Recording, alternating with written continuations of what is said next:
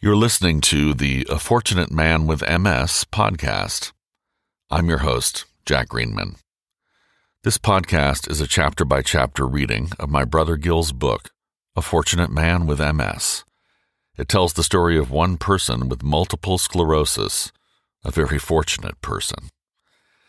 If you've recently been diagnosed with MS or have lost hope, Gil and I want this podcast to inspire you to take just one more walk, go to one more workout, move one step away from despair, and strive for one more day to make sense of this strange, often terrible, and occasionally fortunate presence of MS in our lives.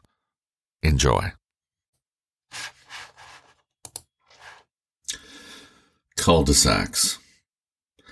I learned what the word cul-de-sac meant when my mother moved me and my brother to Bellevue, Washington, then a suburb of Seattle, now a major city in its own right.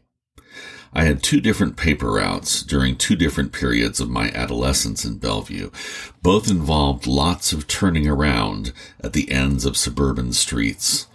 Cul-de-sac is a much nicer word than dead end. Life involves a lot of cul-de-sacs. Some cul-de-sacs feel familiar, like my old paper routes. The bike and the yellow metal cart full of papers hitched up behind it just bump along. I know where the hardest hill will be and try to deliver as many papers as I can before I hit it, because my 10-speed does not shift low enough for that last hill. I feel silly walking the bike and cart up the slope.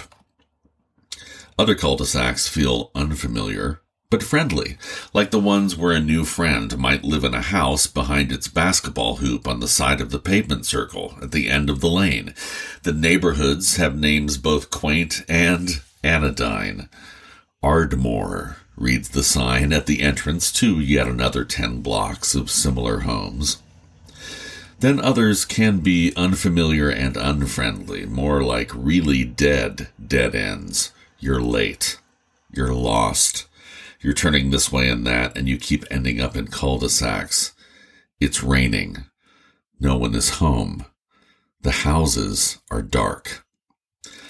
Multiple sclerosis creates lots of these unfriendly kinds of cul-de-sacs for the people who live with it. My latest is a humdinger.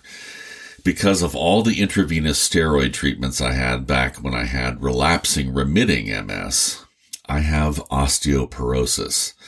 Because I have osteoporosis, I need to take calcium supplements in the form of 2 Tums tablets per day. Because I take 2 Tums tablets per day and don't drink enough water because I don't like going to the bathroom all day, I am now at risk for kidney stones. I hear that kidney stones are very, very bad things. Another cul-de-sac. I'm also having an MRI on my kidneys at the end of this month to see whether they have been damaged by my bladder's over-retention due to MS. If the findings are that my kidneys have been damaged or are being damaged, I will have to learn to self-catheterize. That feels like a real dead end.